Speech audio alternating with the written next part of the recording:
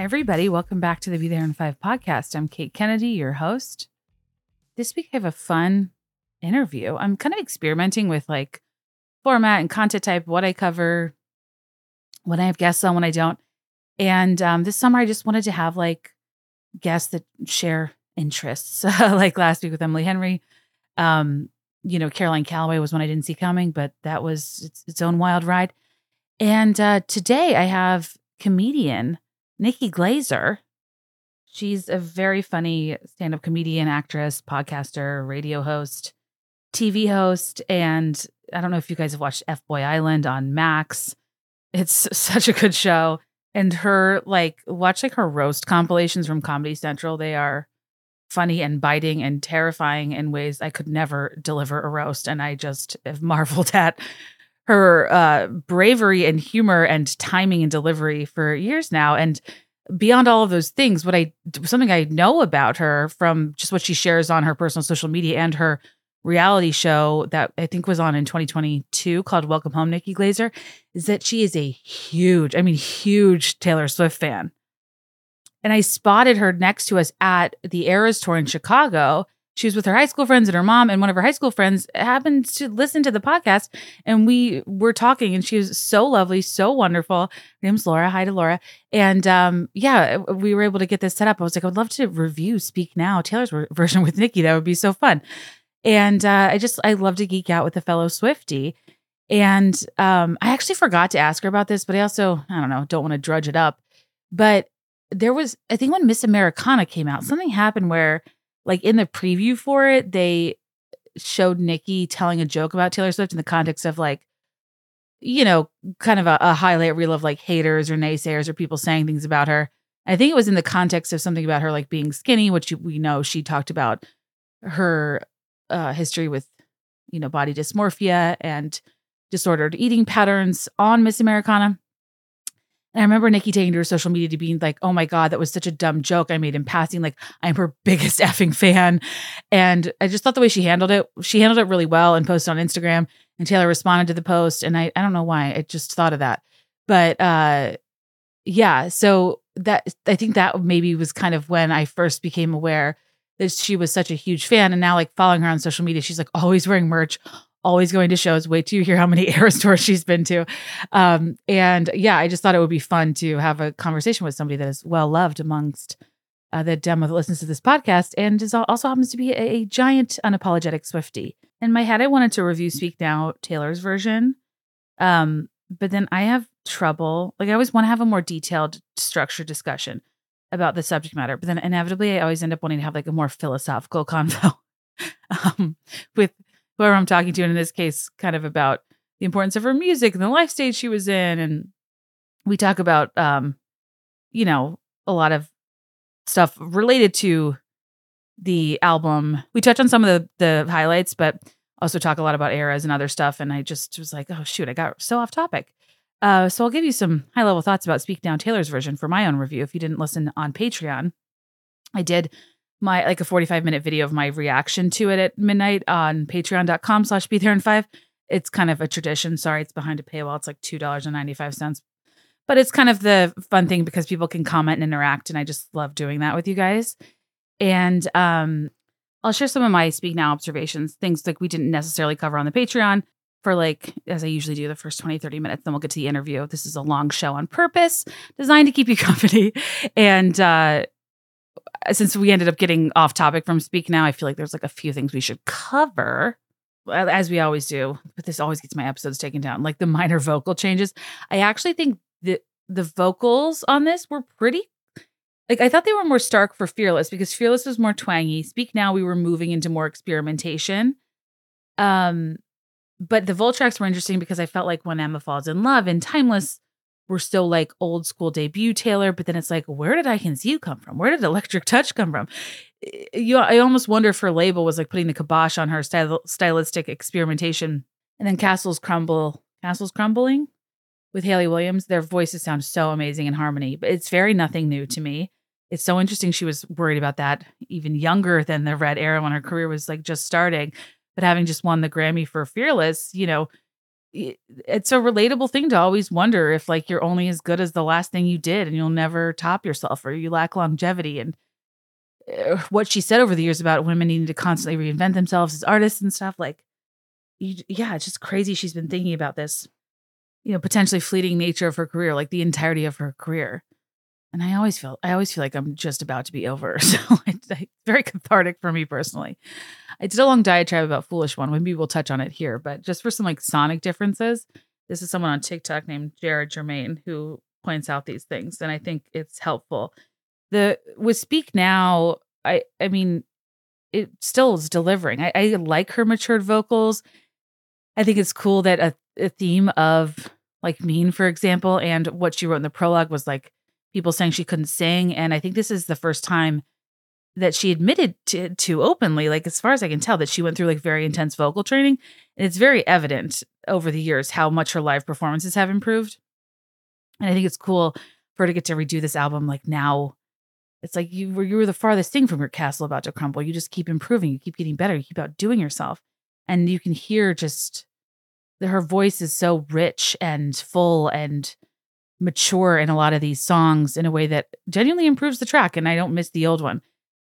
If I'm being nitpicky, I think that the thing that we miss sometimes is when the emotions are more raw and we can feel the shakiness in her voice. And I do think that there are differences in the tonally in how she sings Dear John now and how she sings Last Kiss now. And we lost a little shakiness in Last Kiss. That's okay. That's one of my favorite Taylor songs of all time. And as she said in her prologue, she thinks it's her saddest of all time. Or did she say like Dear John was like her most biting or something? And like, yeah, I totally agree. There's so many hits on this one. And I've also like, I'm having a Mean renaissance. It's a song I never listened to. It was always maybe a bit banjo-y for me, but it really is an important message, especially because I have trouble, to use another T Swift term, shaking it off when people are mean to me about my work, about my book or whatever. Like some people are just mean and like they suck and like move on, And I love it. The old version, she says, and a liar and pathetic. And the sass is like a little bit skewed in this one, but that's okay too. And we'll get to Better Than Revenge lyric change, but these are just some quick sound bites of vocal differences that I don't think are that extreme, pointed out by Jared Germain on TikTok. So he plays like a snippet of the original version and then right after it, the new version. Old one. New one.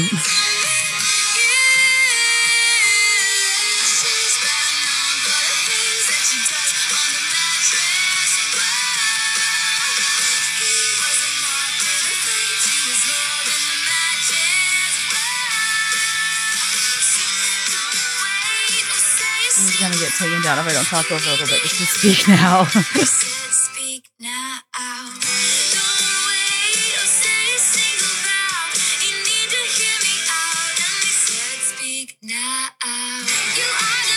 I think mine sounds pretty close.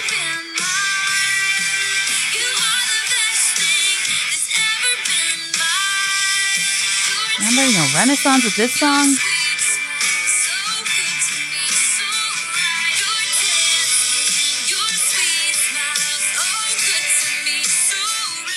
I'm laughing because if you play that for most people, they'd be like, "What? Why did you just play the same song twice over and over and over again?" The biggest thing is the lyric change to Better Than Revenge. And so he played some of the choruses of the popular songs. I think like the most noticeable differences are on the like regular album tracks, like Last Kiss.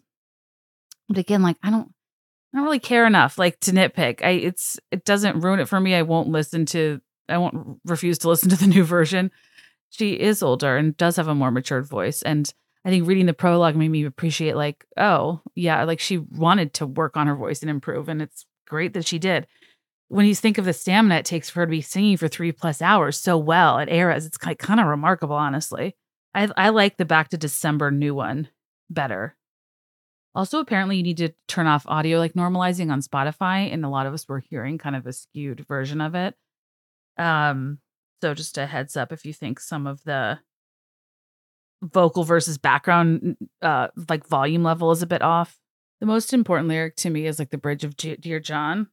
the like emotion behind the like her kind of doing the melody with her vocal ad-libbing afterward, like, is a little less strong to me and like a little less painful. She says fireworks slightly differently, which just is an interesting observation as a super fan of the song. Fireworks, oh, shining like fireworks. Oh. Fireworks. So I just have to get used to the new cadence. With Last Kiss, I feel silly even saying it's like it's just not that big of a deal. But to me, one is like more raw and it's a person processing, and one is like the maturity of retrospect, which makes sense and is special in its own way. The sun shines and it's a beautiful day, and something reminds you you wish you had stayed. I hope the sun shines and it's a beautiful day, and something reminds you you wish you had stayed. But like there's some things that I think were improved, like the giggle in Speak Now is more pronounced and I think like super cute. Old one, giggle.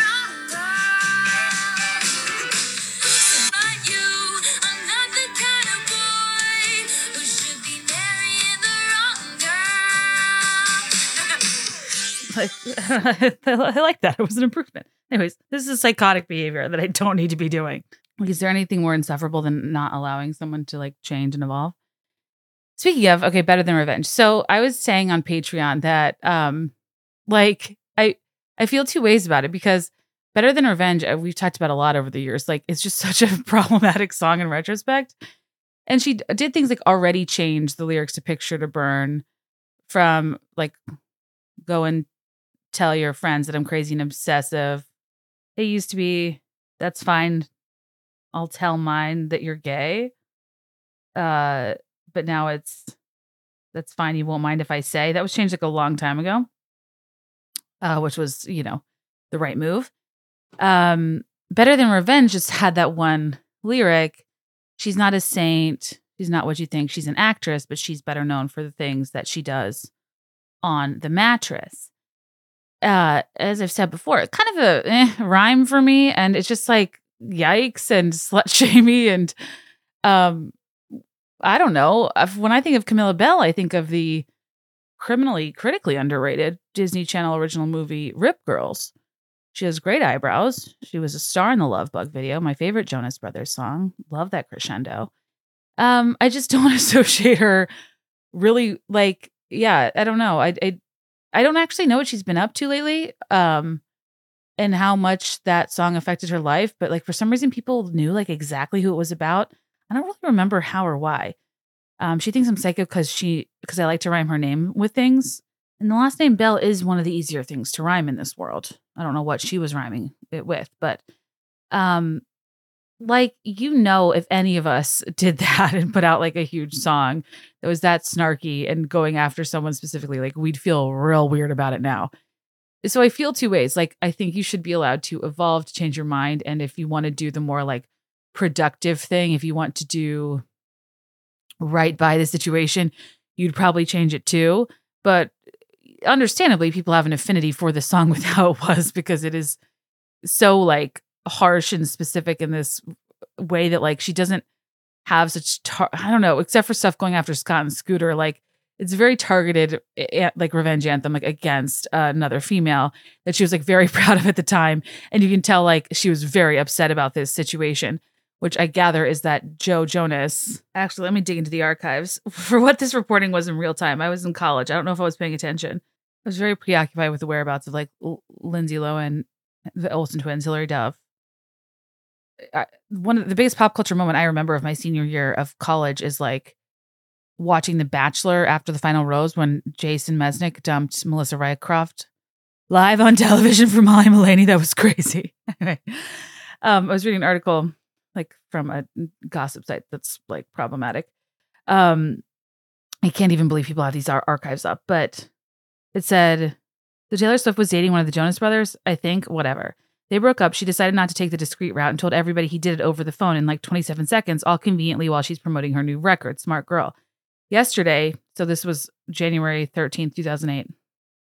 The 13th. People.com reported exclusively that Joe is Now moved on to Camilla Bell, some actress known for her dark eyebrows. No, for real, that's how her wiki entry begins. When Taylor found out the couple went public, she told OK Magazine that they've been together for months. That's why we broke up. Did she say that? Did she used to comment directly to sources like OK Magazine? And I was kind of wondering if Camilla Bell ever said anything.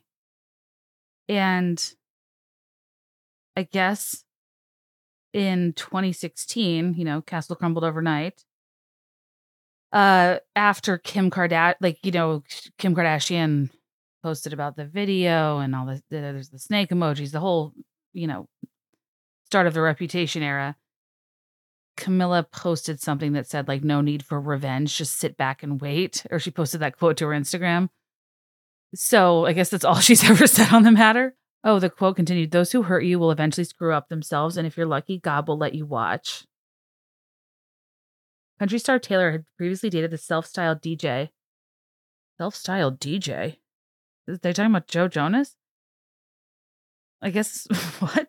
Before he met Camilla on set of his Jonas Brothers video, Love Bug, splitting with the blonde singer in an apparent 30-second phone call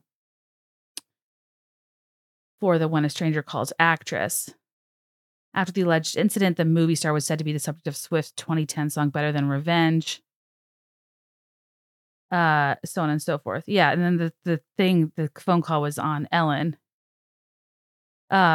Which I'm sure she regrets ever getting into. And I think Joe commented back being like, I called someone to talk about my feelings. Like, she's the one that ended the phone call, not me. I mean, good times, the back and forth back in the day. We're never going to get tea like that anymore. But point being, it's like, I think that lyric was like cruel and slut shamey and not appropriate. But when I was 20, would I have done the same thing? Probably. In fact, I did do the same things where I thought that any guy that didn't want to be with me, the next girl he was with, like she took him from me. Like she was responsible for his shift in feelings. Like, I very much think it's a relatable evolution to start out at a younger age, pointing fingers, blaming other women. I think sometimes by nature, we don't, at least in my heteronormative dating experience, like there was just a culture of like chicks before dicks and not holding men accountable for their own actions and acting like if it weren't for this other girl and what she did or how she looked or how she talked to your man or flirted with him or whatever, like you'd still be together and she had the power to lure him away. When if somebody is able to be lured away, that is the problem in and of itself. And the relationship already wasn't working. Are there circumstances where people do shitty things? Like, yeah, it's not cool when a friend goes after your man.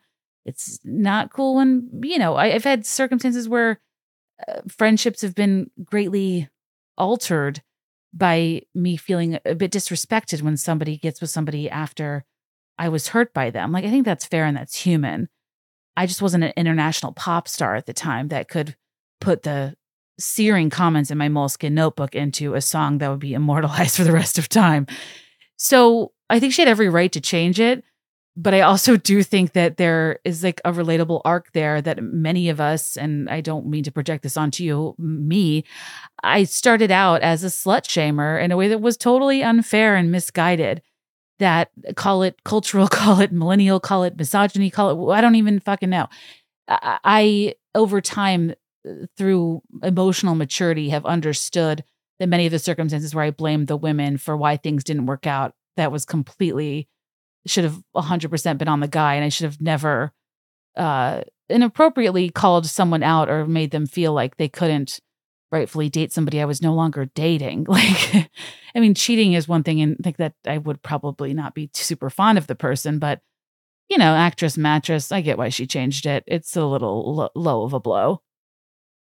I just was interested to see what she was going to do with it. And if she didn't change it, I thought it was kind of an opportunity to maybe like address that. Like the prologue was so long about everything else. I think if she didn't change it and wanted to kind of expand the conversation and explore how the way we talk about things over time has changed and the way we shift blame and point fingers and hold people accountable and blah, blah, blah. But like, Yeah, it is kind of crazy that now, her and Sophie Turner, thick as thieves, turn the Joe Bros are tight. And like, we have no idea where Camilla Bell is now or how much this hurt her. She's not, she's sending Joe's babies presents. I don't know where Camilla nets out in all of this, but hopefully she's okay and they've figured it out on their own. And also, I think what really took me back in time, I think part of my Taylor Swift musical obsession is, as we've talked about, her scoring like the soundtrack to my life because we're close in age. And when I was around this age when Speak Now came out, I was in similar situations that I just really remember deeply, especially upon listening to songs like Foolish One. And it is interesting to think about her relationship reflections on this album versus Red and how much maturity there happens too. Like thinking about the difference between a Dear John and All Too Well. They're both like powerful in their own ways, but coming from slightly different angles where one is angry and resentful and like, I should have known. And you want to hit him where it hurts. And there's like an acknowledgement of youthfulness and how wanting the person to know that they should have factored in your age and wanting them to like feel bad and know what they did wrong and whatever. Shining like fireworks over your sad empty town is like the most important bridge to me ever, and something that I think about constantly whenever I'm trying to get through a situation where I just can't get past something or I'm mad at someone. And it's like the best revenge is living well, but whereas All Too Well is so like reflective and longing and sad and like almost like that, gaslighting energy of like, it was rare. I was there. You were there. I was there. I remember it all. It's like, how do we not remember the same things? How do we not experience the same relationship? It's All Too Well 10-minute version has more of a bite to it, especially But I'll Get Older, But Your Lover Stay My Age, etc. But the original was much more sad and reflective of like a relationship that really meant something that she felt mutually at the time, that after the fact, she was like, what the hell happened? Dear John sounds like it was just a real imbalance from the get-go. And we know this from would have, could have, should have. Like, it's just, she looks back on it differently, I think, than she does the All Too Well romantic scenario. Joe Jonas is with The Last Kiss, which I assume it's about him. Again, I'm so bad at not doing the paternity test. That song is so sad and so perfectly encapsulates the magnitude of heartbreak at that age in a way that like, it's such a mature song relative to a lot on the album. I mean, you could argue like Innocent is too, but she was kind of going. Innocent has never been a favorite song of mine because it was almost like an obvious taking of the high road. Well, I don't even know if she needed to at the time, but she chose to do that there with Kanye, which is interesting versus like what, actress mattress. But I think that Speak Now is kind of chaotic in that it's relatable that a person that's like 18, 19, 20, the cognitive dissonance of like writing a song, like, why you gotta be so mean? But then also like writing lyrics that are deliberately mean to someone else. I mean, we've all been there. We're all hypocrites. But Last Kiss is just, it's always been one of my absolute favorites. And I love your handshake meeting my father. I love how you walk with your hands in your pockets. Like that part makes me literally cry to this day. And I don't even know why. I'll watch your life in pictures like I used to watch you sleep. I'll feel you forget me like I used to feel you breathe. The idea of like, so I'll go sit on the floor wearing your clothes. All that I know is I don't know how to be something you miss. I think that is maybe the type of tone I relate to in terms of how I always felt after breakups. Like my world was decimated and I was almost more invested in the relationship once it was over because I was so confused by its ending, or I was never the one doing the breaking up. I was being broken up with. And the further I got into processing the breakup, the more like intensely I would feel about the person. And I would almost be like disproportionately sad and think about it as like this great love lost that I don't even know what ever was. But I'm not very good at staying mad. I'm not very good at resentment. I'm not very good at blaming people. Like I just always felt really bad for myself.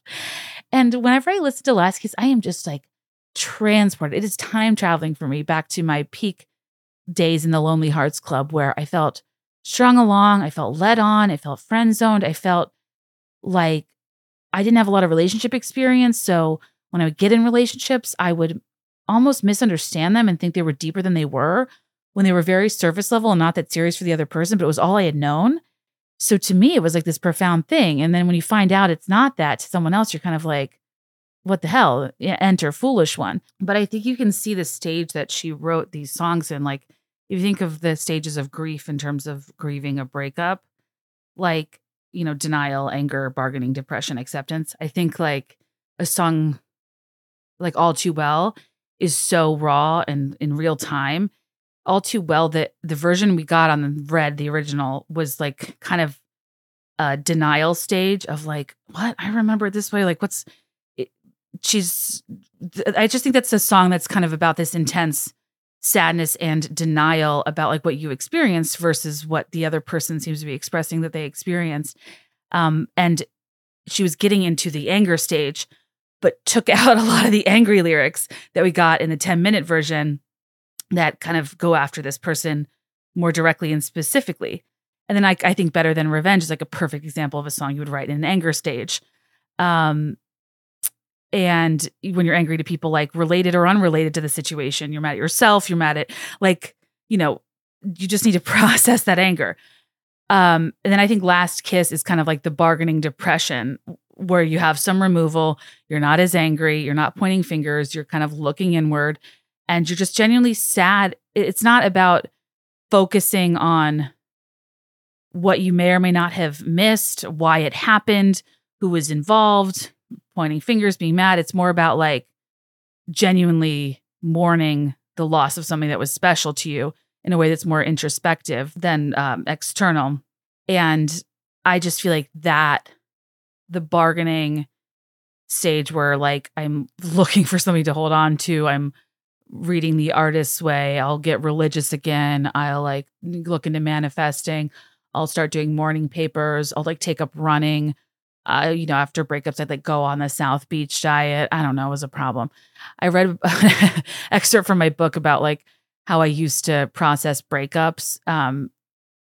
Like my book is, I don't write about, it's not a memoir, so I'm not like detailing the most harrowing, crazy stories. It's like I was trying to pick things that like were common threads for me that I know other people have probably been through too, that I specifically look back on a certain way now. And one of the chapters I talk a lot about being like friend zoned and led on by friends, and how people want your emotional response to be proportionate to the length of the relationship or the like legitimacy of the relationship. But I was in constant situationships or friend zoning situations where people would lead me on for like years, or we'd hook up on and off, and we'd be like quote unquote best friends. And that me being their close friend would be like weaponized for why they can't actually date me, but they could still hook up with me.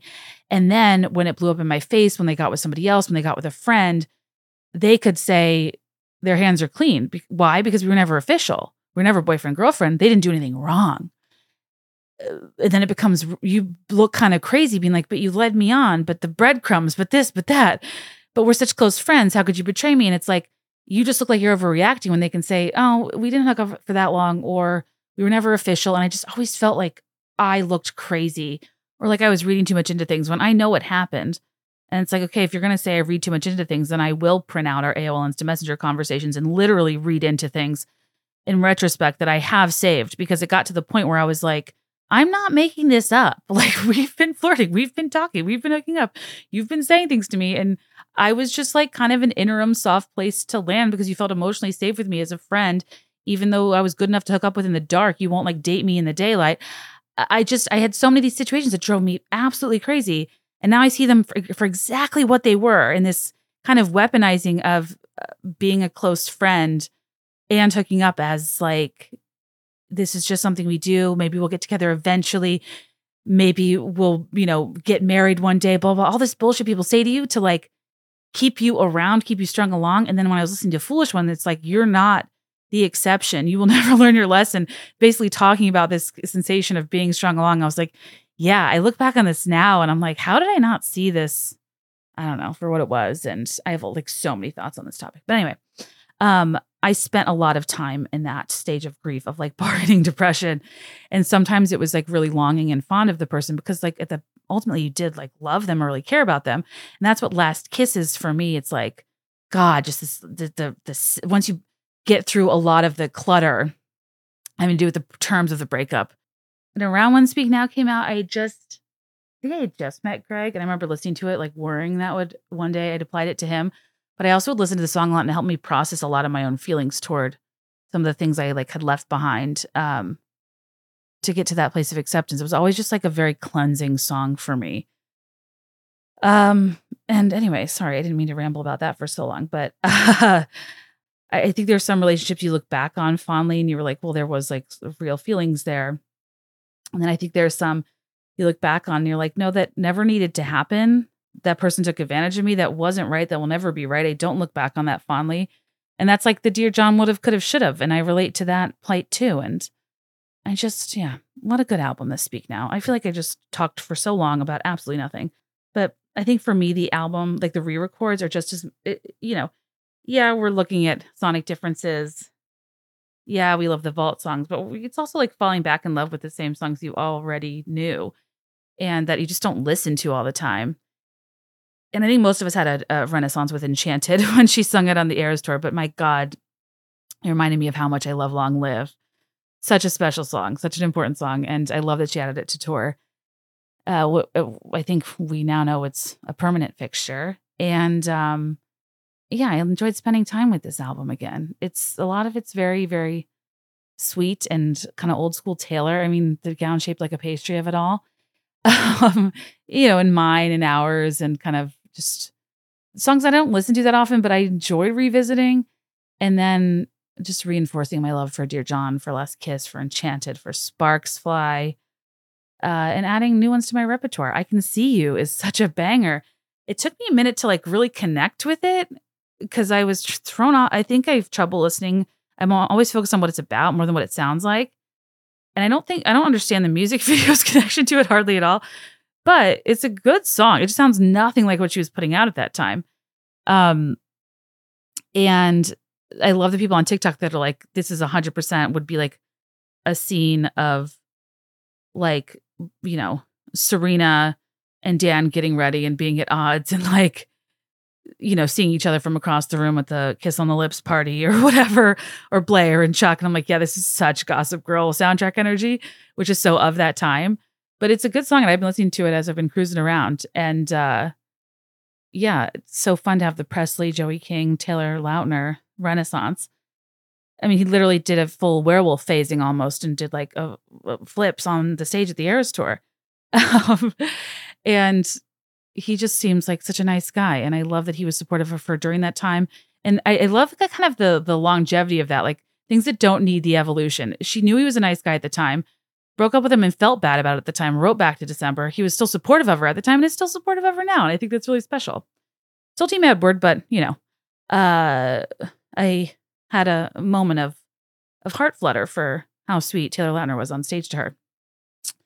Anyway, let's get into the interview. The one thing I wanted to say, listening back, it's kind of wild to how she apologized so profusely for how many Eras tour shows she's been to.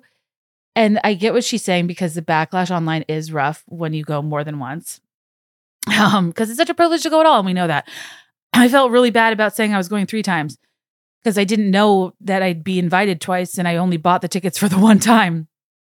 And I'm trying to like do this with travel too, especially feeling like the phase of life I'm in where I can barely like walk, nearly being full term and stuff. And I'm watching people in their summer travels and I just get like envious and jealous of like anyone doing anything I want to be doing.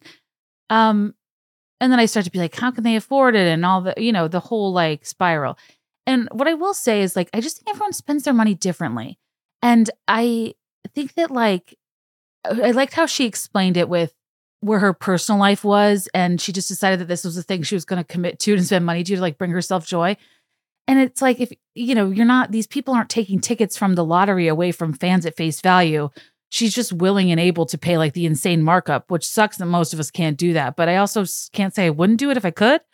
So anyways, I felt kind of bad because I know she was like, oh, I'm going to get hate for this, but I get it. Like, I don't know. And I've been talking to friends recently who've been going on elaborate trips and blah, blah, blah. And they're like, I don't know. People question me who have partners and families and different circumstances. And like, I happen to be single and support myself. And this is how I want to spend my money, or I use credit card points. And it's just like everyone's situations are different. Not everyone's like, you know, some people are in debt, but not everyone's like hoarding immense generational wealth, secretly in huge debt, blowing all their money frivolously, or just wanting to show off on social media. Like, I just think everyone's different in how they want to spend their time, their money, where they find their sources of joy. And I just think we should like go a little easier on people and not be like, oh, the privilege. Because yes, that's true. And it's good to be honest about that.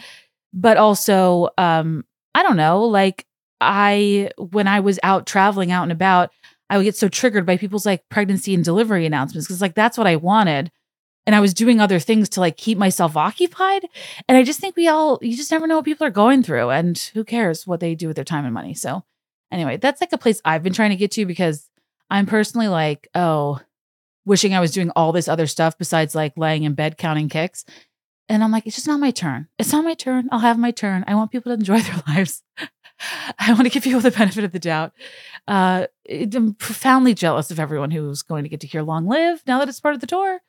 But anyway, just some thoughts on that because I just don't want people to be like annoyed. It's like, fine. If you can spend the markup, like go for it. But trust me, I get the frustration. I just didn't want people to be like overly harsh for how many she's gone to, because when I went to a third, people were so mean to me, and I was like, I didn't buy these at face value. I'm not taking these from people. I was just lucky enough to be invited, and I feel like you'd go too. Anyway, guys, I'll thank one of our advertisers, and we'll get into the interview. Hope you enjoy. Bye. Do you guys think about the line, I didn't notice you walking all over my peace of mind in the shoes I gave you as a present, as much as I do? I don't really know what it means, but I like to buy my own shoes so no one can walk all over my peace of mind. And if I'm doing that, it's usually from Mark Fisher Footwear. I know you guys love this brand as much as I do. They've been a sponsor for a while. They're kind of the influencer shoe brand, but in the best way possible, because if I'm like, what shoes are we wearing these days, gals? I just go to their website and I know that they're on trend, but have classic enough elements where I can consistently wear them across seasons. And today specifically, I wanted to alert you to the limited time opportunity to save on brand new arrivals at the Nordstrom anniversary sale. I think we're all aware of what a big fashion event the Nordstrom anniversary sale is. It starts July 17th, but I believe early access to Nordstrom card members starts July 11th. But regardless, if you shop the anniversary sale for Mark Fisher Footwear, they have exclusive styles for sale, and I have a couple of them, and they're so cute. One is called the Marisa Booty. Normally they're like $229. At the Nordstrom anniversary sale, they'll be $149.99. And there's like a square toe, a 3 1/4 inch stacked heel, and a 1 inch platform. It's like the perfect everyday booty in classic black, rich dark brown, and a perfect like medium natural brown. And it's this very soft leather that pairs so perfectly with everything from denim to dresses. And I'll show you on Instagram because they're so cute. Also, the former wannabe horse girls excited that tall boots are back because they also are featuring at the Nordstrom anniversary sale the Georgie tall boot. Normally it's $269. With the sale price, it's $159.99. And it's like a tall boot in a buttery black or a cream Napa leather or like a soft suede. There's a 3 inch stiletto and pointy toe. And they also have something called the Varla pump. Normally $150, after sale is $89.99, which is a 2.5 inch block heel. It's kind of the perfect, fun, comfortable stacked heel pump in red, blue, pink, nude, black suede. Anyway, I'm normally directing you to markfisherfootwear.com, which I still direct you to because that's where I find out what we're wearing these days. But also that you can buy Mark Fisher LTD footwear at Nordstrom, and you can get free shipping and free returns online, curbside pickup and returns, expedited shipping, same-day delivery for selected areas, even international shipping. So to pick up your own pair of Mark Fisher LTD, Marisa booties, Georgie tall boots, or Varla pumps, go to Nordstrom near you or shop the anniversary sale online at Nordstrom.com, July 17th through August 6th.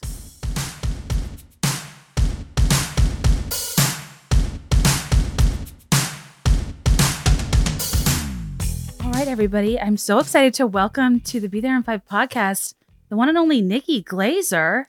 Hi. Oh my gosh, I think I told you before that I've never felt so understood as when you said on your show that you almost got hit by a bus and the first person you thought of was Taylor Swift. And the best part of the delivery was, and that you'd missed the red release and you corrected yourself to say re-release. Yes.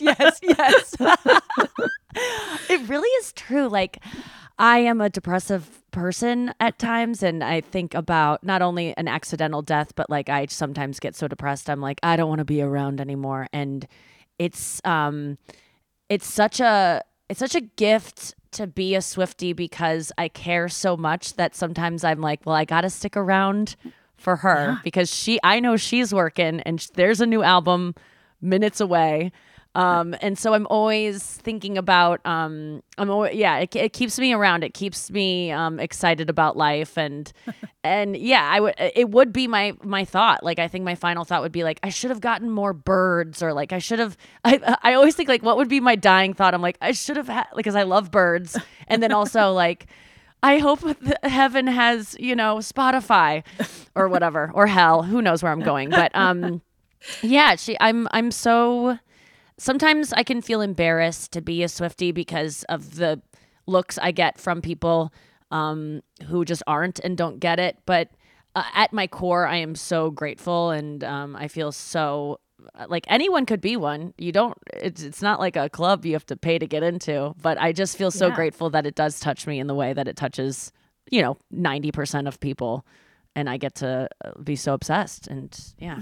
When you really think about what crazy it is that this person gets us so stoked to rebuy albums we already bought, to re-release songs we've already heard. Yes. It's not normal. It's remarkable. And it's so cute because she knows it's not. And, the little speech she gives during the Eras show of, I just did this as a passion project. This was something that I wanted to do for myself. It didn't matter to me if it was going to be commercially or financially or whatever successful. But then you guys decided, she says, I've seen it enough that she says that if it matters to me, it matters to you. And that is I'm so grateful for that. And gosh, what a cutie she is. And that's true. If anything that matters to Taylor matters to us, and certainly a re-release, because how cool is it to get to hear her voice mature with these songs? And she's just become, her voice has changed over the years, as everyone's does, but she's worked at it, especially from her earlier albums, to become a very, just an expert vocalist. And especially after the, the famous review she got that's inspired Mean, I think that she hurled herself, as we found out in the prologue that she wrote to Speak Now re-release, that she went into intense vocal training.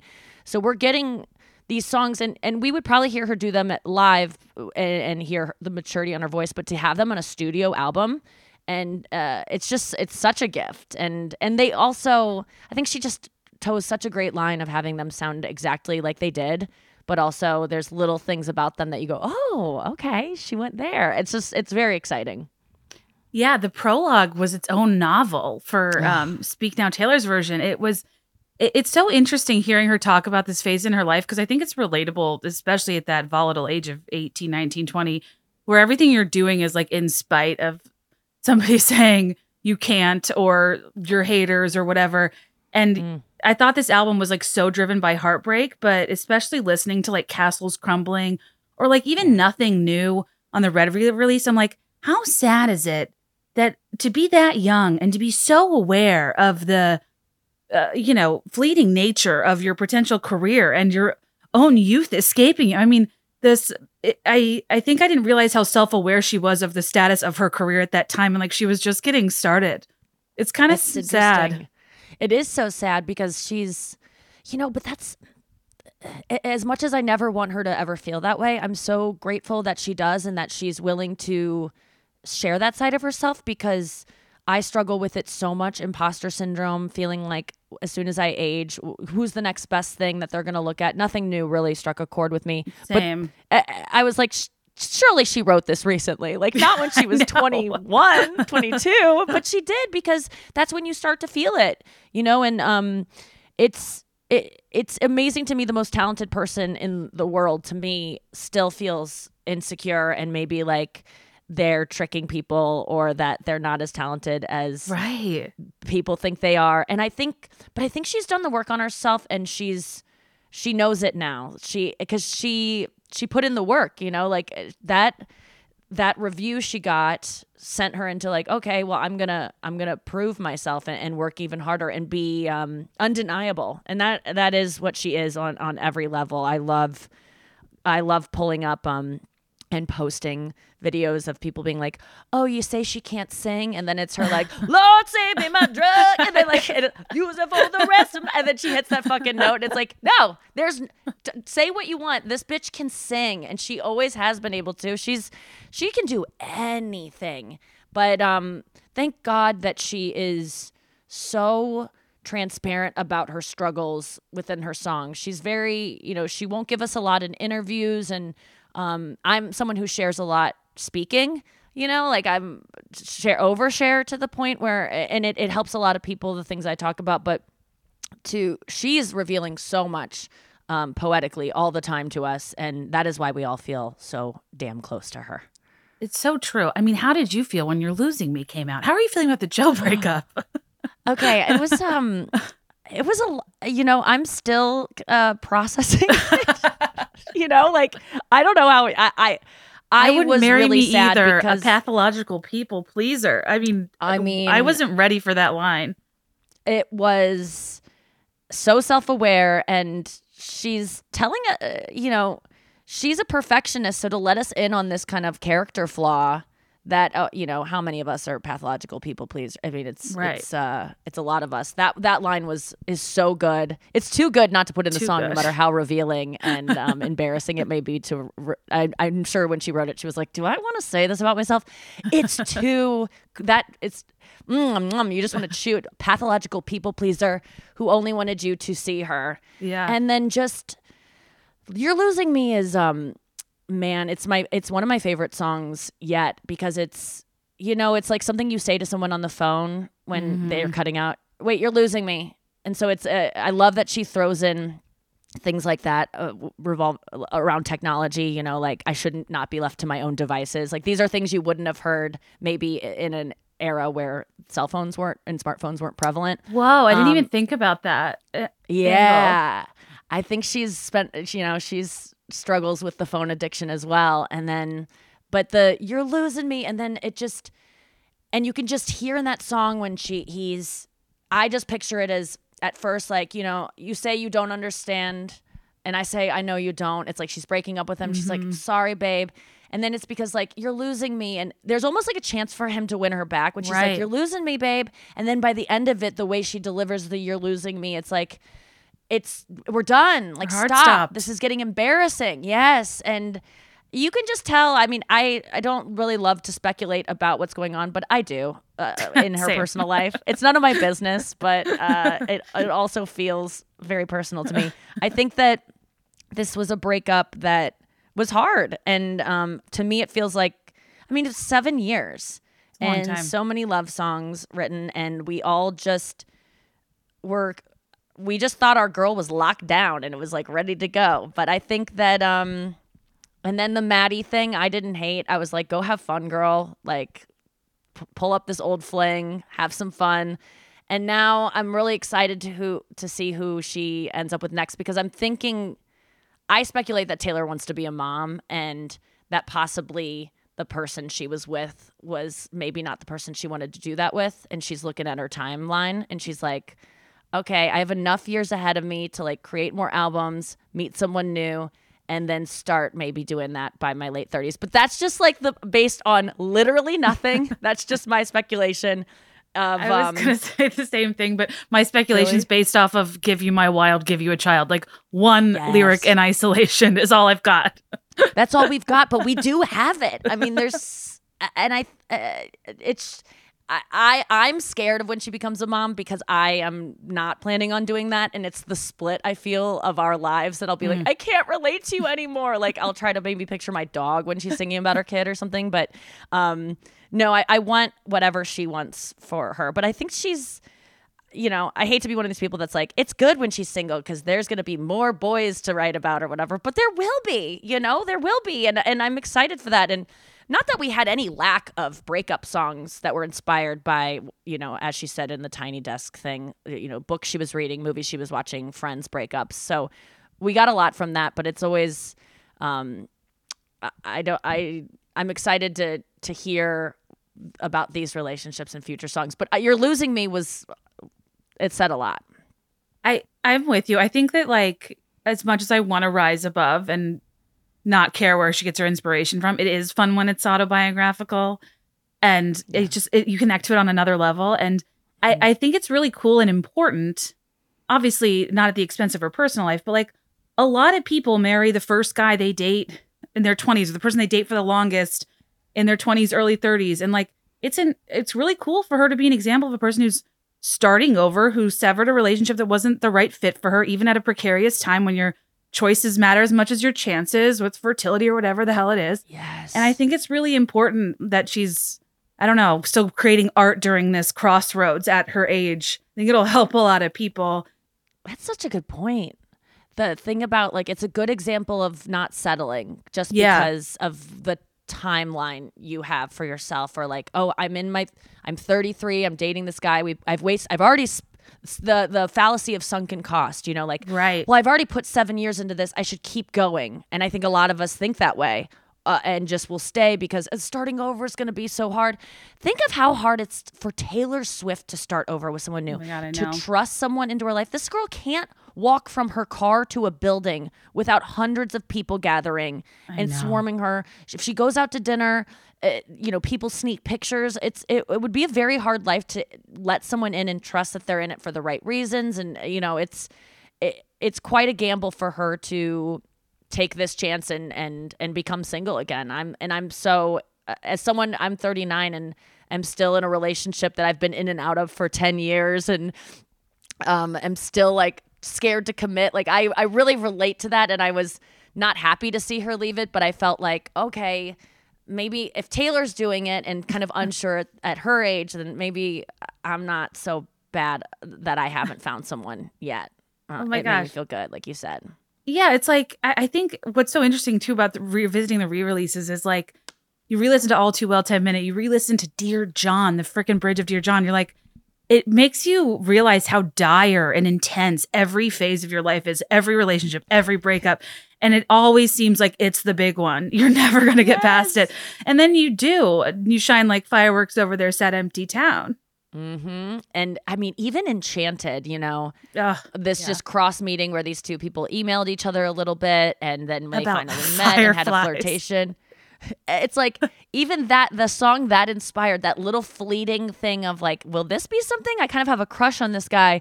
It all seems so important at the time. And because it is. Right. Because it is. And it's just, I always think about like high school kids that are like having their first relationships, and it's like, there's like 99.9999999% chance that you will not be with this person, right? Like for the rest of your life. So like, but it doesn't matter that you know that and that those are the statistics. You still care that much, and would have, could have, should have. Just revisiting the John Mayer thing, which I also revisited it in the book Open Book by Jessica Simpson. Same. I don't know if you've read that. They said like the same things about him, dude. It was. If you want to hear Dear John and would have, could have, should have in prose, in the long, in like set like probably 3 or 4 chapters of that, you will get exactly. It will confirm everything you think she might be trying to tell us in Dear John and would have, could have, should have. That was fascinating to me. I can't believe that didn't get more press. Agree. Jessica Simpson talking about how she felt like John Mayer would manufacture situations to have things to write about, I thought was so spooky. Like, just to not have the posture of a creative person that can empathize and like channel around them, but has to manufacture situations. I was like, that is so toxic and crazy. And then you find out he like used to live in an apartment in New York with stained glass windows and with would have, could have, should have. And that whole religious tie-in, I think, is really interesting. Oh, wow. I didn't connect that. Yeah, it was, she did a good job of people not going too nuts on him, because I do like that she said, like, these are things I cared about back then. I don't care at all about someone I dated when I'm 19, which is another just dig. Like, I don't think about this person at all. These are that really that made me happy too. Just even the way she said that. But I like that she didn't say it for Jake. Like, she could have. Okay. It's like, Taylor Lautner and Joe Jonas making it out of this re-release situation looking better than ever, buys their babies presents. Yes. John Mayer, she prefaces by saying, please don't, defend me on the internet. Jake G, when she was on, like, maybe Fallon, I think they asked, like, has this person heard all too well? And she was like, if I'm being honest, I've never really thought about their experience. And that was that. Like, she went out of her way to not ever defend or say anything about Jake G, which is just interesting. I think that relationship must have been bigger. Like, I don't think I really realized how intense that was for her until maybe the re-release came out, because it seems so short in, like, the paparazzi time span. Yes. Yeah, it did. And I think it was short, but that doesn't... people ask me sometimes, how long was that? Just like people who are kind of have an idea of who she's dated. And I'm like, I don't really know the timeline, but it couldn't have been more than 6 months. But that doesn't matter. I've had relationships like that, that if someone digs into you and the love bombing, and you think they're going to be together, you're together forever, and then just change on a dime and not show up to your 21st birthday. That moment I knew, oh boy, haven't we all had that? I'm just like, I'll never be able to recover from this. I can't forgive this. I have to end this, and I don't want to, and I still love this person, but like, the writing is on the wall. And the power imbalance. Like, I can't imagine with her at that age dating like a movie star. That must have been like very surreal. Like, I don't know. That adds a layer to it. I think that makes it more intense. Because she was on her way up, and so it is shiny, and like, and she is career oriented, and she's not a dummy. She knows that. Not that I don't think she would ever date someone to raise her status, but it's like, it's intoxicating to be around that kind of person. But now there's no one more famous than she is. She's in that power position. Which will be interesting to see who she ends up with. I just have... Someone just said Josh Hartnett would be good for her, and he's making a comeback. And I just saw a picture of him on my Instagram, and I'm like, he does look good. Maybe those two... I'm just like... I've seen him since like Pearl Harbor. There's no rumors. He hasn't been spotted at a show. But yeah... People keep speculating athletes. I just don't see her with an athlete. No. If she's never done it before, I don't think she would... break from tradition. She dates blonde British men, or blonde men from the United Kingdom. Calvin, Joe. Yes. Oh yeah. Man, and Calvin, what a burn that he got no song written about him. I think all he got was "I forgot that you existed." I know. Amazing. His only song is about how, like, I'm not even thinking about you at all.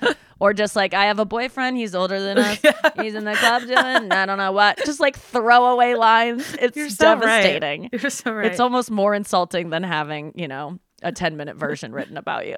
Well, to have nothing. Truly. But how great is, oh my God, speaking of having songs written about you, When Emma Falls in Love is my favorite vault track off Speak Now. Really? It's cute. I cannot stop listening. I can't even explore the other ones because I just stopped there.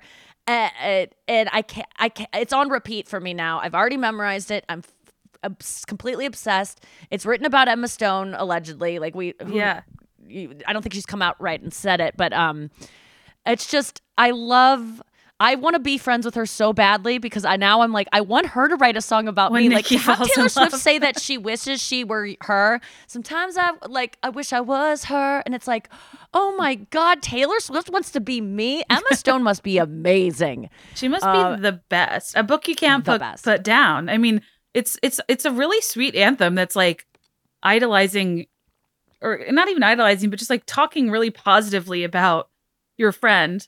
It's so sweet. And When Emma Falls in Love and Timeless are so like debut, fearless, original Taylor. They're really cute songs. So cute. Timeless. I haven't had time to like get in there and really dissect it, because there's a lot lyrically going on and references to her grandparents and her parents. But I love the hook. I love the chorus. That's going to be one of my favorites. I think I have to go song by song and really get obsessed with it. Like, there are still songs off prior albums that I'm like, I like that song, but I haven't like sunk my teeth into and like had that, kind of weekend romance with, where I just am like holed up with it. Just, it's like when you like have when you have like a weekend where you're just in bed with someone all weekend and like you can't pull away from each other. Like I have that with her songs where I have to like step away because I'm like, I'm gonna ruin this. It's never gonna be as good as these first listens. I need to take my time. I want to draw out this like this limerence I'm feeling for this song because but that's what I'm in love with when Emma falls in love right now. I just can't stop listening, and now I'm like, that's my new goal is like I was always like I want to roast Taylor Swift to write a song about how great of a friend I am someday. It will never happen because I've talked about her too much on podcasts. It's a great goal. Have you listened to Foolish One? Yes. I love that one too. That one's like that one's tough stuff for friend-zoned America. I mean, like it's the delusional girls anthem that I was just like, wow, this is so spot on. It's basically like you're not the exception. Like you'll never learn your lesson. It's kind of her talking to herself in retrospect about someone who's just basically like stringing her along, and she's being foolish and believing like she's the exception and that he'll come around, and he never does. And it's like, oh God, have we all been there? Oh man. I'm gonna really relate to that one when I get into it, because that has been me so many times. People are super focused on I Can See You. Oh yeah, what do we think that's about? Because I mean, obviously the video is about something different than what the song is about, because this was before her music was stolen from her. Yeah, the heist music video doesn't really match the vibe. No. But I love that song, and it's someone I read last night on some, on the Taylor Swift subreddit, which I'm actively lurking and posting. I love that you lurk the subreddit. Oh my God, I'm obsessed. It's like my every night I like wait till I'm in bed, like curled up, and I'm like, it's time to go on Reddit, and I read all about the speculations and just people talking about their favorite songs or ranking songs, or what do you think she could have changed about a song that would have made it worse? What about, like, it's just so fun in there, and it's just so positive and all the love. But yeah, I Can See You. I don't know what I don't think I've.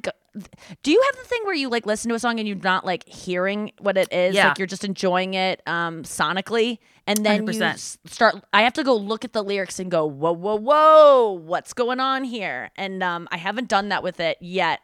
What do you think it's about? I think it kind of is. It's so sonically different from the rest of the album, and it's so different from Speak Now in that it's like an early, example of Taylor Swift being like a sexual being, because until we got Dress, like she didn't really, her songs weren't very sexy, and like with the exception of like Give Me Something That'll Haunt Me When You're Not Around, like that was maybe like the sexiest line she's had. God, you're right. And this song is very much like I can see you up against the wall with me, I can see your jacket on the floor, it's like a very lusty anthem that I assume her label or whoever was like, this is too spicy for Gown Shaped Like a Pastry. Like we're doing here. I bet you're right. Like she had to. I wonder why it didn't end up on. This is always what I feel about the Vault tracks. Is like, how did it not just find a place on the next album? I know. Like Mr. Perfectly Fine is such a good song. How did that never end up somewhere else? Believe. It's wild to me. But a funny anecdote about the Dress song. My sister is a school teacher, and I think one of her students was talking about Taylor Swift, and my sister was like, I love Taylor Swift. And they go, what's your favorite song? And my sister's favorite song is Dress. But because it's so inappropriate, she was just like, oh, I love Shake It Off. Like she had to pick like a more appropriate song because her students could not have handled my sister jamming out to Dress. She had to lie. I do love that her discography has gotten more mature. Like there's still so many little girls at the concert, but we can also sing Fuck the Patriarchy. It feels like balance. Oh, it's so cute. Yeah. And it's never overtly sexual in a way that even her chair dance during vigilante shit is her dancers are going full hard, throttle. Like crotch to face. Like it's a show. It's very sexual if you're watching them. But if you watch her, she keeps like I've watched it so many times when she puts her hand down, she stops right before her pelvic bone and she releases. It does not even get near her vaginal area. And then, when she lowers down onto the onto the seat and then plops. I think that's like the sexiest thing. I just love that. Like, I'm almost there. Like Plop, beat like drop. give up. It's yeah, so like my good. thighs give up. It's so hot. And she's but she's always towed that line. Like, I think so many people like to I think there are people that kind of like roll their eyes when she tries to be sexual, but it's like she is sexual, but she's fighting being dismissed for her sexuality too, and which we all struggle with. I know I do. I'm like a comic that talks a lot about sex, and I mean, there are shows I can't get booked on. There are networks that are like, we can't have you on. She's just going to be talking about pornography the whole time, and it's like, I think I can probably figure out how to not. People just think once you're one thing, they just put you in a, they put you in that corner and that's what you are forever. So I like that she's leaning into it more and more. But yeah, there's lots of things on the floor for her. Like that's a great imagery of like, we're having sex is like, shoes on the floor. How did we end up on the floor bed. anyway? Yes. But I remember when I was first listening to Karma, and it's my pennies made your crown. I was just thinking I wasn't listening to the lyrics yet to like what the song was about, but I thought it was like my panties made your ground. And I was like, oh man, she's taking off the panties. They made it to the ground. I was like, go Taylor, go. And it was like, no. It's about I'm never going to be able to hear Karma say. My panties made your ground. You're so right. It does sound like that. It does. Wait, so the reason we got connected is because we were next to each other at the Eras tour. Yes. Shout out to Laura, your high school friend, right? Love her. Yeah, Laura Cutler. Hi. How many shows have you been to? 8. Eras shows? Yes. There's a lot to unpack with attending 8 Eras tour shows. But fortunately, Base Luggage is a sponsor of the Be There in 5 podcast, so we can pack as much as we want. We've all been there, trying to fit everything we think we might need for a trip, only to end up with our suitcase like bursting at the seams. And with Base, there's room for everything. 15 pairs of underwear for a weekend trip, not a problem. Deciding between a few pairs of shoes, of boots, bring them all with Base. Base was created by actress Shay Mitchell to make sleek and affordable bags, luggage, and accessories designed to help you travel effortlessly while still looking fashionable. I know you've seen like the berry and lime suitcases and weekenders on like TikTok. I have like a whole black collection of a rollerboard suitcase, a regular backpack. Now I have a diaper backpack. I also have a weekender bag. I bought it for touring way before they ever sponsored me. They just have the best details, which is what I'm always looking for in a product. From how smooth their 360-degree gliding wheels are, a cushioned handle that makes it comfortable to pull. Everything has a trolley sleeve so it can be stacked. Those suitcases have a built-in weight indicator, washable bags for dirty clothes, interior pockets you need to keep organized, and their luggage comes in multiple sizes and colors. The Weekender's probably their best known. You probably saw Raquel Leviss sporting it, leaving Tom Sandoval's house back in the day. But it has like a separate pouch at the bottom for your shoes, and you can just take several pairs of shoes, dirty shoes, and then not contact the rest of your stuff. But also, I think their diaper backpack and diaper bags are insane the way they've thought of like having the ability to roll out the back and have it be like a pad so you don't place a baby on the dirty floor. You can like actually keep it on your backpack, and there's like a wipe sleeve. There's so many pockets for everything you could ever need. It doesn't even look like a diaper bag, which is kind of like high on my list of things I wanted. Anyway, whether you're packing for a quick trip or looking to breeze through the security line, Base has your personal items covered. And right now, Base is offering our listeners 15% off your first purchase by visiting basetravel.com/BeThereIn5. Go to basetravel.com/BeThereIn5 for 15% off your first purchase. That's BEIS travel.com/BeThereIn5. If you want a stat to add to your rage bank, did you know that women were excluded from clinical research policy by federal law until 1993? Like, are you kidding? Women belong in scientific research. They're essential, and Ritual knows this. They've conducted a university-led clinical trial for their Essential for Women 18 Plus multivitamin to assess its efficacy. And that's huge because this is an unregulated category where it's not required. And the results of this were that it increased vitamin D levels by 43% and omega-3 DHA levels by 41% in just 12 weeks. I've been taking Ritual for years. I started with their women's 18 plus multivitamin. And ever since, I guess the past 2 years, I've been taking their prenatal vitamin. I trust this multivitamin and appreciate it because it's made with high quality and traceable key nutrients in clean bioavailable forms with 9 key nutrients in 2 capsules per day. Their unique beadlet and oil capsule technology is even patented. It's like a clear bottle, a clear capsule, a very transparent supply chain. and I don't know, the founder started the company while she was pregnant because she couldn't find a prenatal that with transparent ingredients that she trusted. And I just trust the effort this brand has put in to their research. Essential for Women's 18 Plus is one of the few women's multis that's USP verified, meaning what's on the labels, what's in the formula. And there's like a minty essence in every bottle to keep things fresh and make taking your multivitamin a pleasant experience. Ritual is all about hot data and stone cold facts. Get to know your nutrients on a deeper level with 20% off during your first month. Visit ritual.com/BeThereIn5 to start Ritual or add Essential for Women 18 Plus to your subscription today. Ritual.com/BeThereIn5. 8.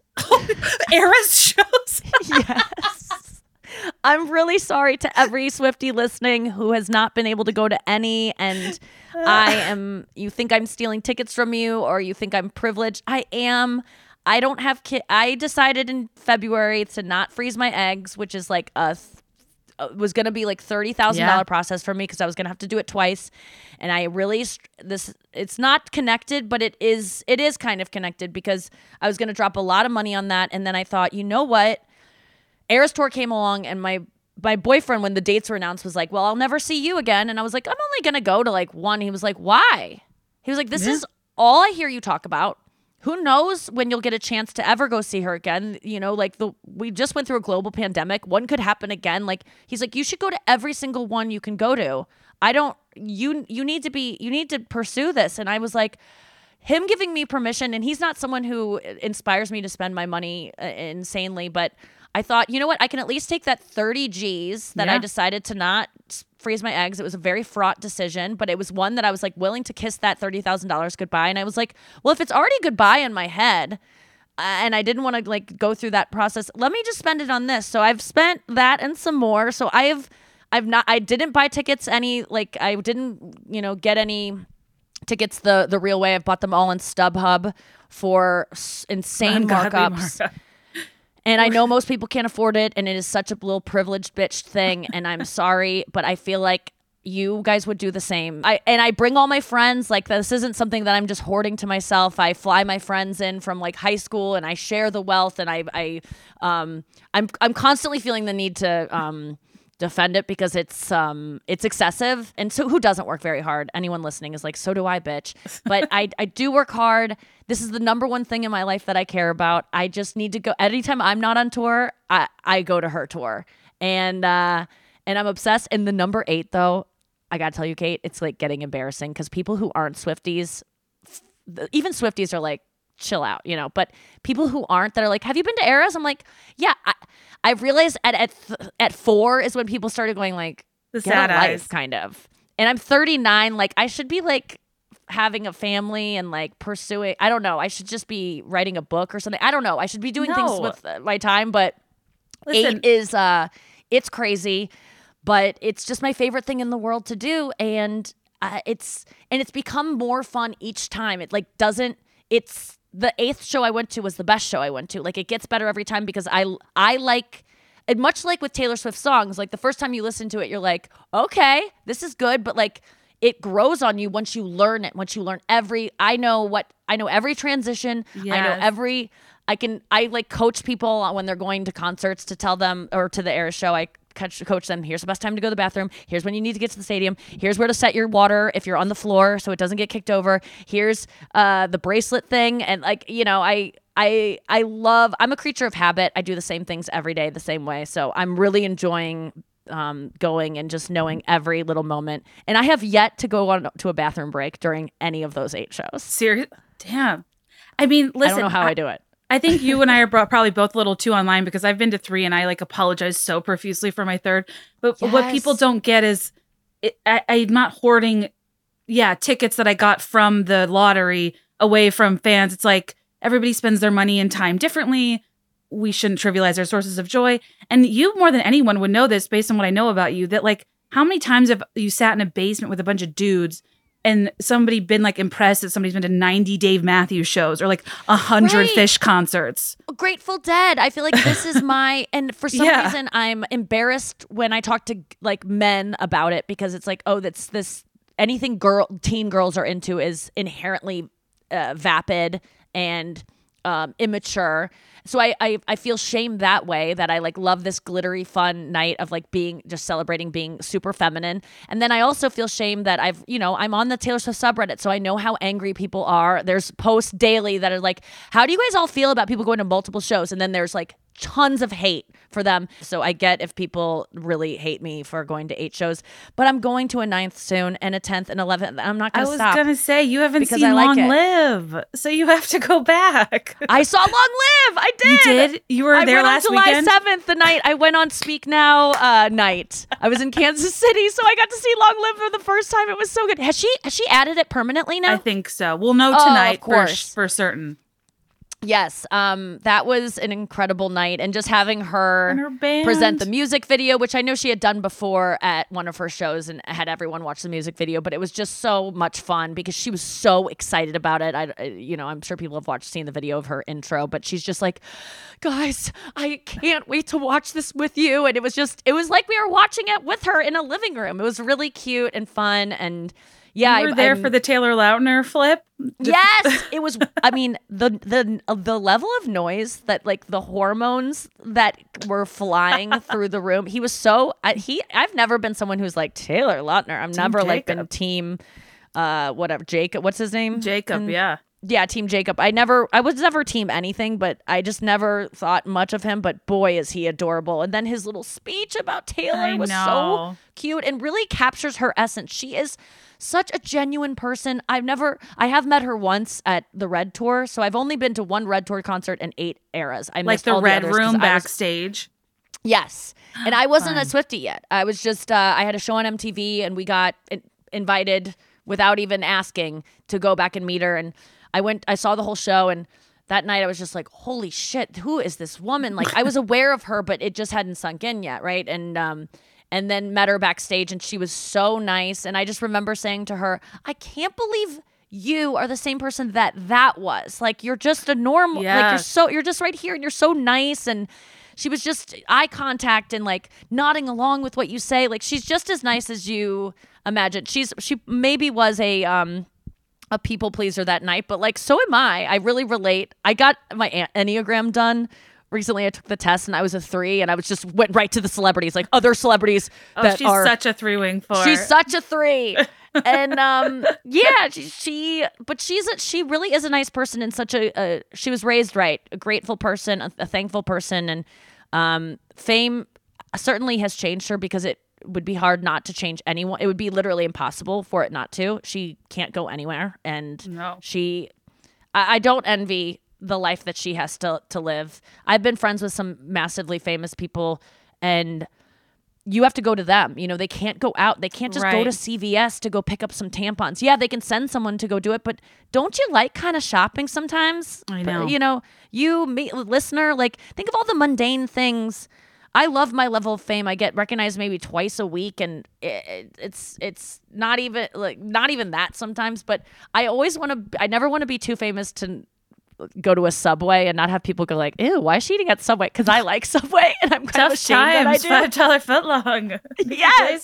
So she can't go to Subway though, like, and of course she has so many great things in her life because of her fame. But I really feel for her, and I'm really impressed at her ability to still relate to the common person in her songs, even though she lives this life that so few people could ever touch. And she's remained, people like kind of make fun of her, like, I thought I saw you at the bus stop, I didn't though. And it's like, Taylor, you're not looking at the bus stop. You've never taken a bus.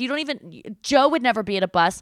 She's not saying she actually saw him at a bus stop. She's talking about, like in Cardigan, like chasing shadows in the grocery line. Like when you just see things everywhere. She's not looking at the bus stop for Joe. She just is like, whoa, that guy looks like Joe. She's staring out the window. So like, right. When she attempts to make some kind of reference to something that we all experience, we call her out for it. Like, you don't know. You've never been in a grocery line. It's like, there's no motel bars. She can imagine. Yeah. Oh, yeah. Motel bar. There's no motel bars.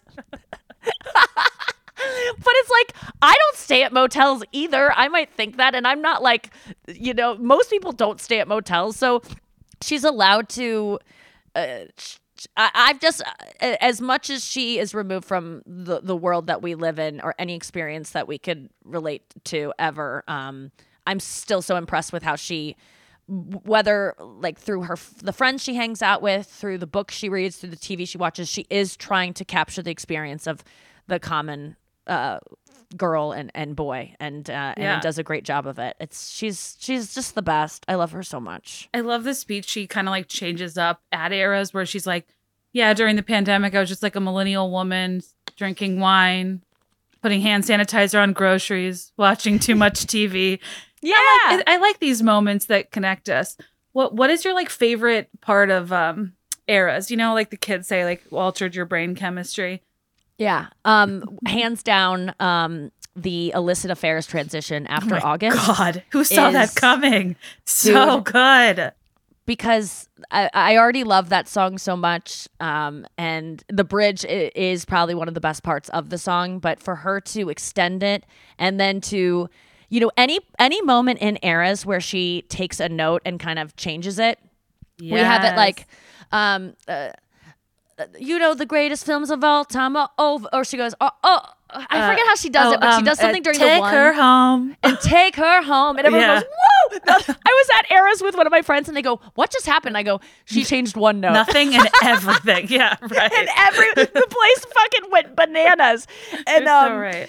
And then, so in illicit affairs, when she's like, don't call me kid, don't call me baby. And like, and then she falls to the ground and she's doing that thing with her hands where she's like, that's so good. And then anytime she falls to the ground, so during, My Tears Ricochet, when she walks to the end and then she falls to her knees and is kind of writhing around singing any time where it gets that emotional. And then also during August when she's like, getting the education call, when she's kind of like, you've seen the dances on TikTok where she's just like using her dress and kind of like feeling the music. And then when she runs back when we were still, I have yet to sit on that. My goal is to get on the corner that she runs to during August. I have yet to be on the right or stage left of the show. I also am obsessed with the screens during midnights, especially Lavender Haze, where she's laying across the screen behind her. It's this beautiful, like horizontal. She's laying on these, like, you know, in lavender, and then it flips around.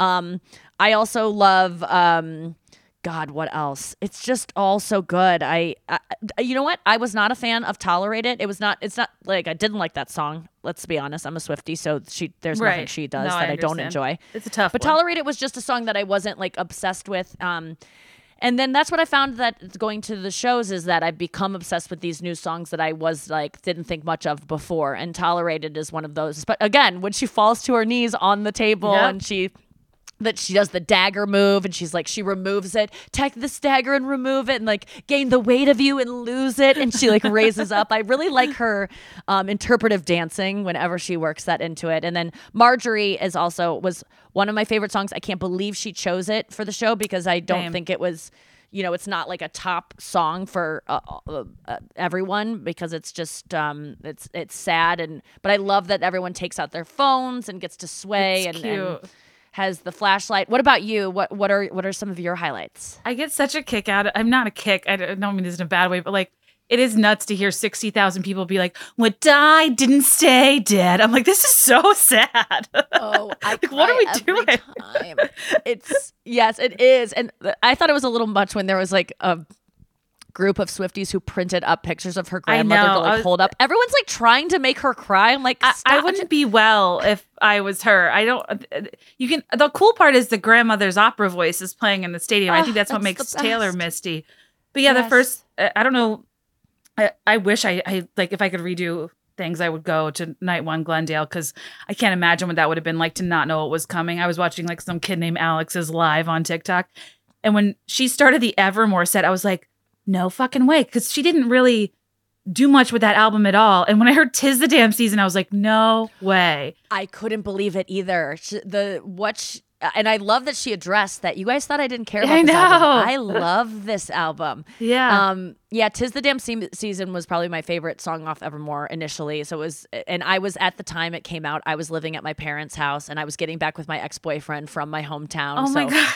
It was really, that one always just hits different. It's different.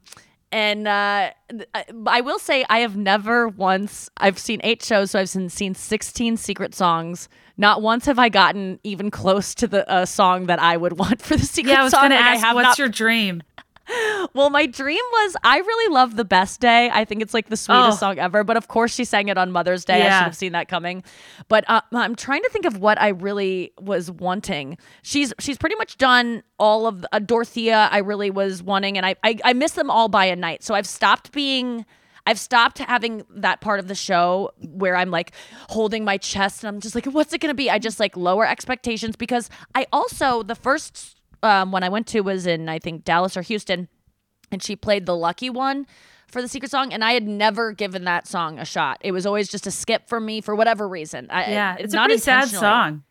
It's so good. Yeah. And now, because I saw it for the first time and really heard it for the first time, I'm using these times now as a way, because she's always going to play a song that I would not want for the secret song. I know that now. And now I'm using it as a way of like, this is my first time letting this song in my soul. And I'm always going to remember this moment, which she says at the beginning of the Eras. She says, I hope that tonight, when you hear these songs again, you think about the memories we made tonight. And it's really cool to have some of those songs be the first time I heard them. When Emma Falls in Love is now my favorite song, I heard that for the first time, really. Oh, I mean, it come out that day. Out? I didn't. It wasn't my favorate song then. It was like, I think back, like, and now the Lucky One's my favorite song, and I heard it really for the first time there. But I'll always remember it as like because I always remember the first time I hear certain Taylor Swift songs, and they really like get into my, they make that first impression. So I have that memory of being at the concert, and even last weekend she played Never Grow Up. I think that's the one. Is that the? It's off speak now. Wait. Yeah. Let me make sure. Yes. Like Never Grow Up. And it was, and I was with my sister who has 3 kids. Aww. And I was with my other friends who are like trying for babies right now. And it really means a lot to them. And we're all listening. And it was the first time I had also let that one in. And I turned at the end of it, and my friends are all sobbing. And my friends aren't diehard Swifties by any means, but they were converted in that moment, you know, and crying, and they had just said to like, should we go to the bathroom? Like they were kind of distracted at this moment, and then all of a sudden she sings this song and she hooked them, and it was it's really cool to get to see that happen with my friends.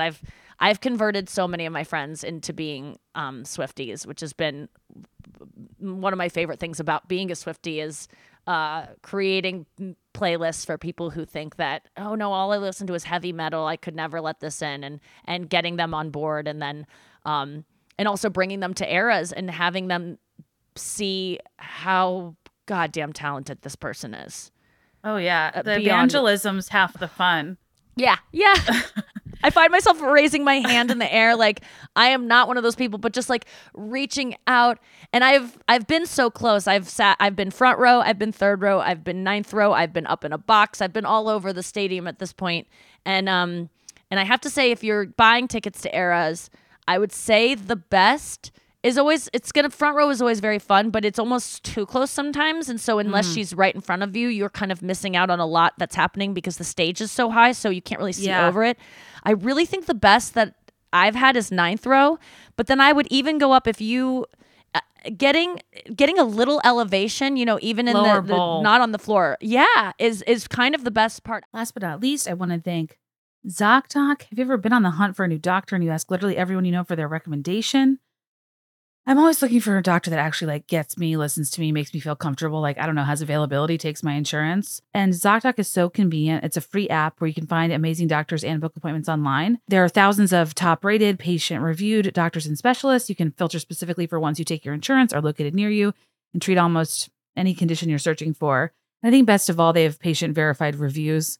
I don't know, I get too much health information from like TikTok and Reddit, and I should just get it from a licensed professional. And you can read reviews kind of by category to understand their bedside manner, their wait time, the quality of care. You can book them immediately with just a few taps. No more waiting awkwardly on hold with a receptionist. if you're anything like me and get a bit of white coat anxiety, avoid doctors, avoid making the appointments, and kind of all of the minutia that goes into actually getting yourself there, I highly recommend you go to ZocDoc.com/BeThereIn5 and download the ZocDoc app for free. Then find and book a top-rated doctor today. That's ZocDoc.com/BeThereIn5. ZocDoc.com/BeThereIn5. I want to do Floor, and I want to be able to physically see her because I feel like I've not yet had a seat where I've watched her. Like I'm always so far that I'm watching a screen. Yeah. And the screens do a great job. So if you don't ever get a chance to do the Floor, most of the time, even on the floor, I'm watching the screen because she's at different places. But it is so special when you can see the hair on her arms. Like it's so, and you're like, she's a person right in front of me. I mean, it's mind blowing. I'm still like, I can't even talk. Whenever she comes over to the section where I have been front row and you just see her and if you were just in a room together or like, you could just go, Taylor, and she would hear you 100%. Right. Like you go, oh my God. Like if you were just waving at her, she would see there's no, she's there. She's right there. She's a real person. She's so beautiful. She's, and you can almost hear her voice like before it hits the microphone. Like it's really a wild experience, and I black out for all of them. And it's really hard to decide whether to film or not film. So I would teach the person that you're with to film, because what you want, if you do happen to have a floor seat, and I know this is just talking to a very select few, get the person you're with who cares less about her than you do to film you and her in the same moment. So to kind of back up a little bit and film her, and make sure if you're filming at these concerts, I watched one TikTok and it has saved me so much. Press on the screen when you're filming, tap it, and pull the little sun thing down, because it makes such a better video than if you don't do that. But there's been so many times where I'm holding my phone and she comes up and I have her perfectly in the screen, perfectly zoomed in. And then I like get too excited and I kind of move. And like the moment where I think she might've been looking at me, I don't even capture because I was just like scared. And also I have her same phone case. I bought it. Like I buy everything from Taylor Swift styled that ever I can afford. Love her. So I have tons of things, including this phone case. And I was thinking like, oh my God, if I were her, I'd be like, is that my phone case?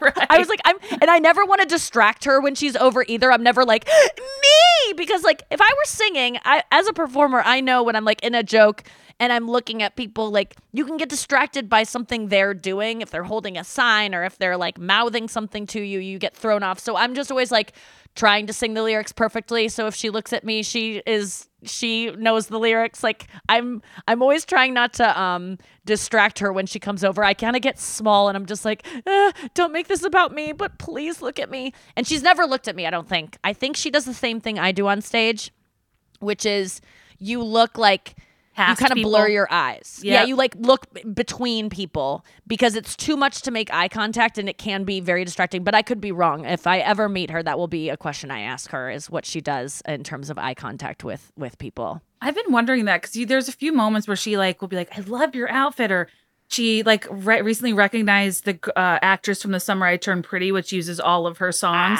And she was like, I love you guys. And I'm like during a song, and I'm like, wow. She's really able to not break. But wait, so what's your next show coming up? I don't have one, but there is possibly an LA, because I'm in LA right now for a stint. And so I might be going to one of the LA shows. I'm still trying to figure it out. And if it gets, my schedule is like up in the air for shooting this thing I'm doing. And so I'm like, if I'm able to, LA, and then I think like I'm just gonna move to Singapore and go to all of those. I don't know what's gonna happen. Might as well. I just love it so much, and it's and I just love bringing people with me. I brought my mom with me to 3 shows now, and she was new Taylor Swift from me. I was living at home during the pandemic, so I was very immersed in Taylor during that time with Folklore and Evermore and everything. And so my mom always kind of rolled her eyes about my obsession, but my mom is now like a certified Swiftie and gets it and has converted, and much to my dad's chagrin, because my dad is he's obsessed with the Beatles, and so he's kind of having a hard time accepting that there's someone who's is bigger than the Beatles and will in history go down as bigger than the Beatles. And recently Ringo Starr said Taylor Swift's the biggest star in the world, and I sent him that being like, even one of the Beatles is giving up the title to her. So it's my mom is now I've flown her. It's just been a special thing to share with people. But here's what I will say to people that are not going to be able to go to Eras and feel completely like they're missing out and so upset about it, or all the things I would feel if I couldn't go. Let me just tell you, I have been to 2 or 3, I think 3 sing-alongs, Taylor Swift sing-alongs, where it's just you go to a bar, you pay $20 for a ticket, and you go and you sing, and they have, you know, the projection screen. Have you been to one of those, Kate? Yeah, I used to, like, right after the pandemic, I hosted, like, I would do them after my live shows. You could just, like, we would do 2-3 hours after, and we'd play, like, the bangers you're never going to hear in a bar, like Last Kiss. Yes! It's, this is no shade to Taylor Allison Swift. I am not kidding you. I have honestly had equally, if not a better time at sing-alongs. And let me just tell you, and that's not no shade on Evermore or on Eras Tour. The only reason I say that is because when you're at Eras Tour, you are focused on Taylor. You can't take your eyes off her. You need to watch her every second because you just need to soak in Taylor. She's right. She's in the same room as you, which is so special in and of itself.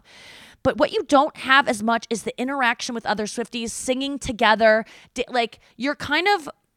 You just feel like you are missing out if you look to your left or look to your right. And it becomes less about you and your experience and more about just watching her. And I gotta say, like, I miss that part of it when I've been to the sing-alongs. I thought, oh, this is just preparing me for Eras Tour. But it wasn't, because of course I've had interactions with the people next to me and we've had those moments, but I've only been able to have those after I've been to 8 shows and I'm like, okay, I've seen this enough. Like, I can now take a break and, like, look at my friend next to me. So I would just encourage people to keep going to sing-alongs to get that vibe, because it is truly just as fun. I've had just as much fun, and it is, again, no shade to Taylor and the show she puts on. It's just a different experience. Yeah. But it is just as fun going to sing-alongs. Do not deny yourself the most fun that you can have without going to Eras, which is a sing-along, and it is not like it's not a fraction of the fun you'll have at Eras. It is just as fun because you are there with diehard Swifties and you are singing and you are interacting and you are getting to perform. For me, I like imagining myself as Taylor Swift because I am a 3 and I am a performer. So I like performing, and a lot of these, I don't know if you did at your sing-along, but they have you go up on stage and you get to, and people are watching you and they, rotate girls off stage and you get to perform a little bit. So I just would really encourage every Swiftie listening to find those in your area and go and have the best night of your life, because they are so much fun. And I will continue to go to those. And I hosted them also during the pandemic. I would do Zoom sing-alongs and dance-a-thons. Oh, you did? That's awesome. It's so fun. And it's such a special thing to share with other people. I'm so grateful to be in a community of people that just get it. Like, there was this guy on this job I was doing the other day, and he had an anti-hero shirt on, and I just saw him from afar, and I was like, we must chat.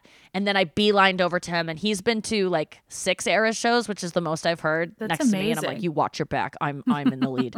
No. And we just, the shorthand we had and the immediate connection and the friendship we were able to make based on that, just got us to just such an intimate place right away. And it's so great. So anyone listening, anyone who's gotten this far in the podcast is definitely a diehard. And I just want to take a second to say how fucking lucky we are and bask in that we get it and other people don't.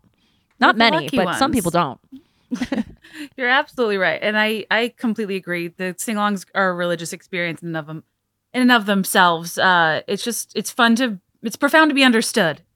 It's nice to just be in a bar setting, but deeply unself-conscious, which is a departure from how I normally feel in being surveilled in a bar setting. Wow. Yes. That's a good point, Kate. It's very empowering. It is. And the anxiety that goes along with going to Eras, also, a lot of my friends I've noticed worry so much about their outfits and, what if I don't know all the lyrics? Will other people care? No one cares. Maybe there's some Swifties who are so diehard that if you are sitting so close and you don't know the lyrics, they're going to judge you.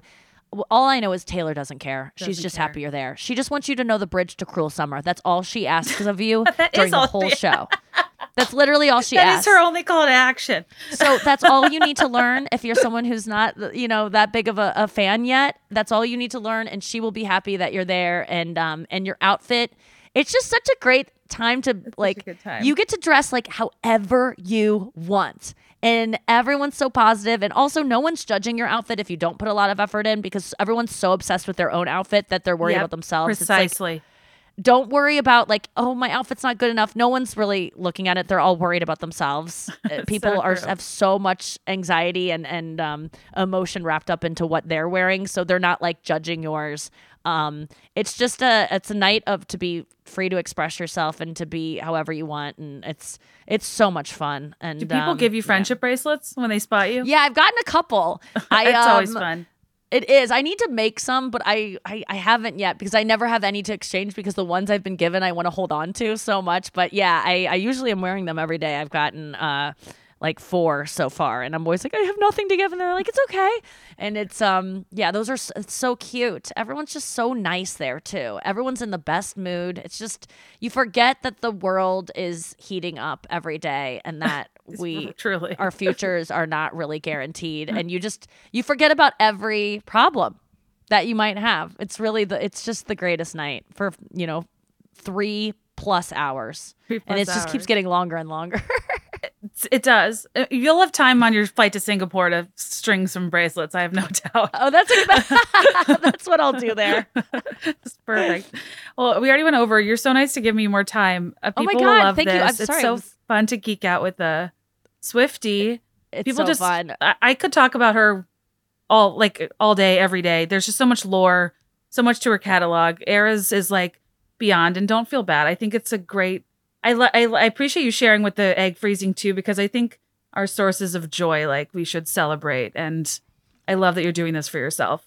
Thank you. I am too, and I will continue to do it. But I will continue to apologize because I know there are people listening that are like, you're too deep in the subreddit. And girl, I would not be feeling me either. So I relate to anyone who's like kind of resentful of me right now. I would feel the same way too. So yeah, I really love talking to you about Taylor. Thank you so much for having me on. Of course. Where can people? I mean, people know where to find you, I'm sure. But anything? Well, anything if you got want going to hear. on?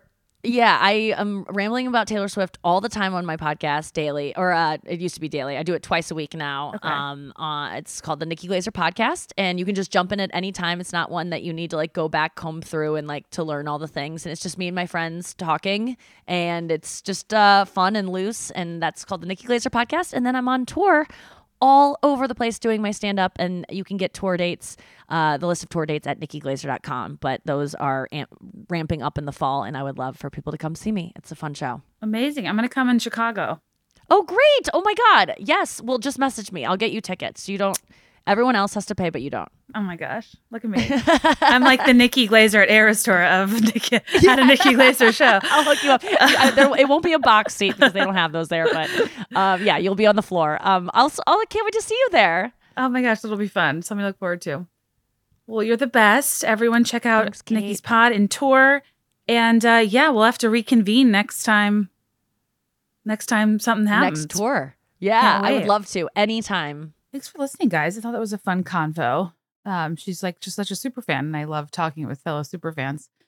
And if you want to see my like initial reaction to listening to Speak Now Taylor's version in real time, and my long diatribe about Foolish One, go to patreon.com/BeThereIn5. It's like a 45-minute video. It's a tradition we have around these parts. It's like one of my favorite things to do because I didn't feel like release day was as big this time, but I don't know. I love consuming it with you guys, and I kind of forgot how great of an album this was. So if you want more detail on the album specifically, which I always get off topic on the interview, I talked about Eras more than I intended to.